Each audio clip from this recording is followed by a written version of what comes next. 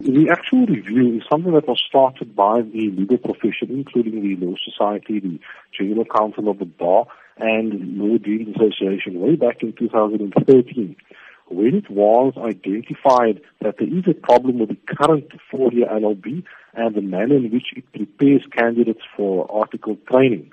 We had a summit in 2013, and this current review of the various tertiary institutions arises from that.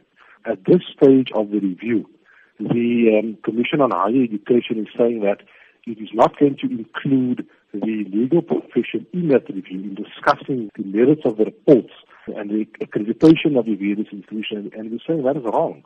Legal profession is the majority employer of the students once they graduate from this university, and we've got a valuable input to give in terms of this review. How then will you be liaising with the Council on Higher Education further to ensure that the process is carried out with all this in consideration? The Council for Higher Education had actually given an undertaking to the legal profession that it would be part of this review. That was earlier this year. They have subsequently changed their mind. They haven't communicated as to why they've changed their mind.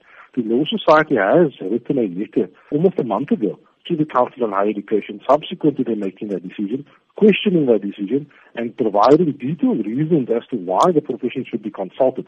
We haven't received any feedback on that letter yet. So we will obviously follow up on that. There's great concern about how this review is being carried out, especially from students who have already enrolled at these four institutions, and of course parents as well. How would you address their concerns? It's difficult for the Law Society to comment on this stage. What is now required of that institution to regain that accreditation?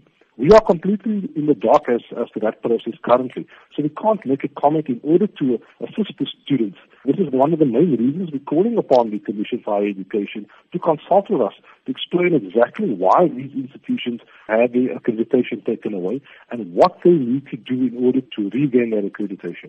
It is important for all stakeholders within the legal professions to have an input. It's only accumulatively that we'll be able to agree upon a sustainable LLB degree that will be beneficial to the general populace of South Africa going forward.